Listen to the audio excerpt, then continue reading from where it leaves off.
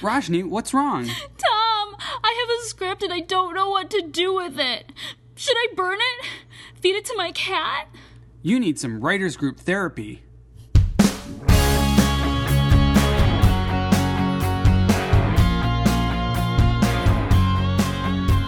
Hello and welcome to Writers Group Therapy. I'm Tom. And I'm Roshni. We're writers helping writers. Ready for your session? The doctors are in. Okay, so there's a lot of stuff happening in streaming media these days. Oh my gosh. Like the big one with Disney saying they're pulling most of their content from Netflix. And Snapchat just announced that they want to start doing scripted as well. And Apple's going to spend $1.5 billion on original content. Yeah. And the PlayStation networks actually having a contest to develop TV pilots. Yep. So there's so many networks out there and channels. In addition to Amazon and Netflix and Hulu already were doing Crackle. I'm trying to think of other ones. I mean, there's a bazillion streaming services, big and small. Mm-hmm. So, which is good as a writer, right? You think, okay, I can get my work on more platforms. And yet, if they're going to go to these a la carte services, that might change the playing field a little bit.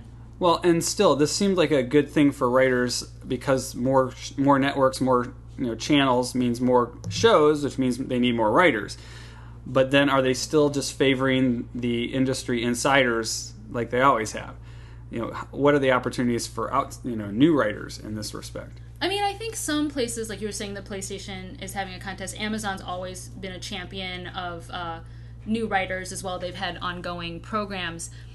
But I think the fact that you see so many big name actors on these little shows, James Franco on a Hulu show, Robin Wright, and stuff like that. So the fact that you're seeing these big actors going to, I mean, if you had to think in terms of like, okay, film is like your holy grail, you've got broadcast TV, and you still see the actors going to broadcast TV, obviously, and then now you've got streaming. So let's say streaming is like, the bottom, quote unquote, even though it's not. But seeing these big name actors going to streaming services tells you, oh my gosh, it might be that much harder as a writer to get your stuff on Netflix and Hulu and Amazon shows are killing it at the Emmy Awards. Mm-hmm. And now with Netflix starting, its own films, original films, are those going to be, I don't know if those can compete for the Academy Awards, but they're certainly probably going to try. Amazon did Manchester by the Sea. Oh, correct. Yeah, that was an Amazon film. I'm not sure like the particulars of production, but they got A-list actors and they took it all the way. He won an award, so that's a big one. That's huge. So I mean, but in terms of like how it might change the playing field. Well, I think, for example, the PlayStation Network, they've got 26 million subscribers, and they're out looking for content. And that content needs to be for their audience. And that's a very specific audience of people on the PlayStation Network. You're talking about gamers, generally skews a little on the male side, younger, of course. So they're kind of probably chasing after a similar audience to the CW with all their superhero shows and Riverdale and Pretty Little Liars and that kind of stuff. So there's audiences again for these new channels. So I mean, I do have to wonder, though, for example, if, let's say, all the Disney content is gone off Netflix, including the Marvel stuff, some places like Netflix and Hulu did not start out as a channel. Crackle started out as a dedicated channel of original content. Mm-hmm. Like Funny or Die or College Humor. Yeah, exactly. And even those two don't have apps. Funny or Die and College Humor, that's web. Mm-hmm. They don't have their own streaming app, at least I don't think so. Not to my knowledge. Yeah. But I wonder how services like Netflix and Hulu will survive if they have to go off the strength of their original content only, just because they weren't originally billed as that. And as a consumer, average Joe, I hear my friends who aren't in the industry talk about all the shows that they like to watch, but they probably aren't going to subscribe to 10 different channels so they can watch House of Cards and watch Man in High Castle and watch Disney and watch, and add it on. Yeah, it's too much money. It's kind of the a la carte, cable system that people wanted for years. They didn't want to pay for 1,000 channels. They don't want to pay for the channels they wanted. So now, on the cable side, on the streaming side, the networks are taking their channels that were on cable or aren't cable and making them into separate, products. CBS, for example, the CBS All Access channel on Roku or Hulu or whatever, is going to be the only place to see the new Star Trek Discovery TV show. So that's just the first original show CBS is doing for that channel. Everything else on there is their other shows that are on broadcast still. So we haven't seen yet what they're going to do after this, if they're going to start making more content just for streaming. So, I mean, and you can even stream movies ahead of time before they're released in the theater. I can't remember the name of it now. It was an anti-rom-com with, I believe, Amy Poehler. Oh, was it Trainwreck? No. Not that. That's not, Amy. That's Amy Schumer. Amy Poehler.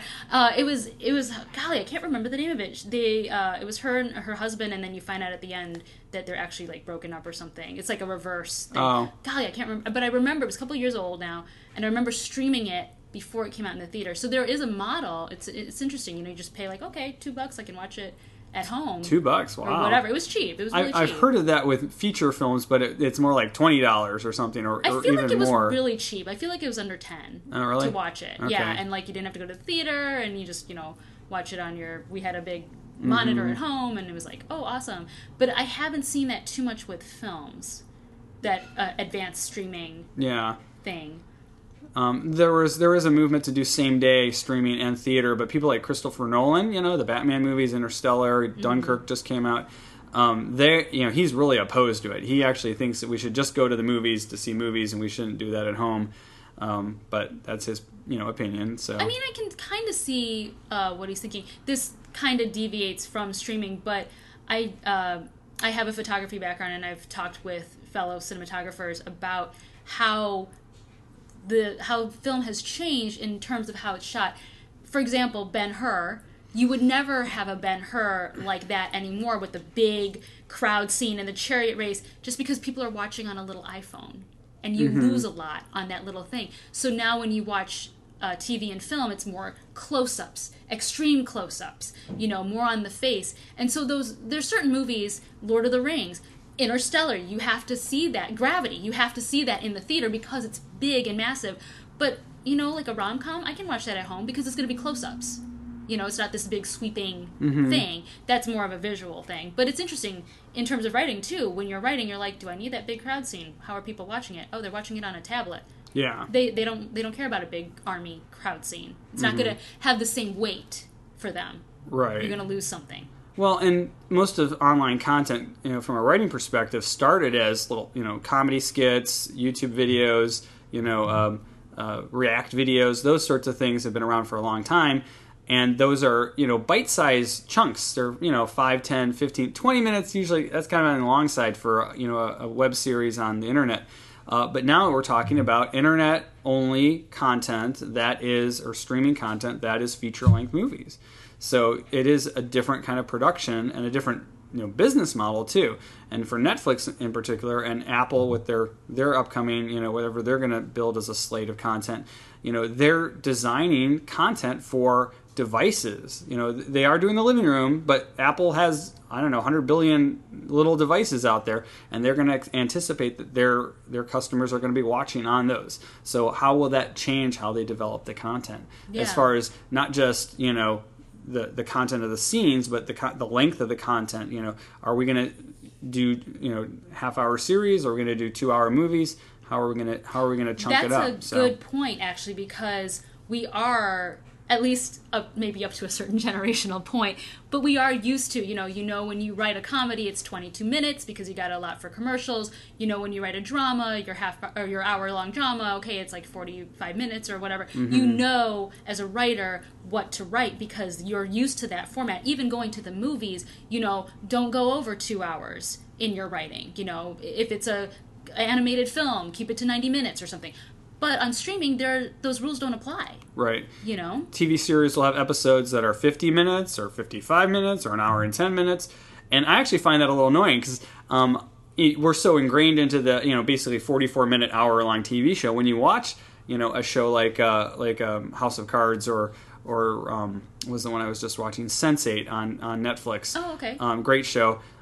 the episodes are almost an hour long. You kind of get antsy in your seat. Yeah. Because you're like, oh, I have to somewhere I have to be or whatever. This is longer than I expected it to be. You're used to you just know as a consumer, it's gonna wrap up at a certain point, and you're like, it's still going. It feels like it's it's kind of like when you go to the movies, and I'm trying to think what movie it was I just saw that I felt La La Land. Oh yeah. Yeah, it was like over 2 hours, wasn't it? I felt like it should have ended like an hour and 40 minutes in, and then it kind of had another ending, and then a third ending, and I was like, okay, is this thing ending here soon? So but it's kind of like that, like you're, and it's funny because I've been streaming now for over I can't remember, a couple of years now. I got rid of cable, and I've just been streaming, so I watch a lot less commercials. So literally, I'm programmed into the 44-minute. Hour-long thing when I'm watching episodes of regular shows without the commercials. So now I feel like they're taking that time back, but it's great creatively because you're not constrained. So if your episode needs 48 minutes, no one's going to tell you have to cut 4 minutes out. Yeah. That's you really can take liberating. The time you need to tell a story. Yeah, you don't have to sacrifice because of commercial breaks or because of the, a schedule. So that actually is really cool. The one thing about that, though, is Netflix does have the option to then take their products, their original series or Hulu or whoever, and then package it either on DVD or syndicate it to other channels, to either the broadcast networks or other cable networks. And then it's a matter of how are they going to deal with it, which maybe they don't care, it's their problem. Are they going to have to edit it down for their format, or are they going to run things longer, or, so. Oh, yeah, but I mean, in terms of editing, if the story's written a certain way, you lose something. Yeah. I feel like, but if it's streaming, again, on all platforms, the rules don't apply. They probably would just play it as is. Yeah. I would think. Well, it's interesting. This is totally getting a little further off, but Bones, the Fox show, the forensics, it's an hour-long show here in the U.S. I have a friend in Poland who loves the show, and she came here and saw our show and was freaked out because their shows are only a half hour. Oh, really? They edit out all the gore in Poland. Oh, yeah, and she was totally she was horrified. She was like, "Oh my god, it's so gross." Oh my god. And yeah, so so different cultures and different networks in other countries or whatever, they also have their own standards and differences. So that's the other thing. You wonder what's going to happen when things go that route too. So. Well, what do you guys think about all the changes in streaming? Tweet at us at WG Therapy. Check us out at writersgrouptherapy.com. Our show notes will also be up there. And if you like what you hear, subscribe and share it with your friends. We'll see you next week.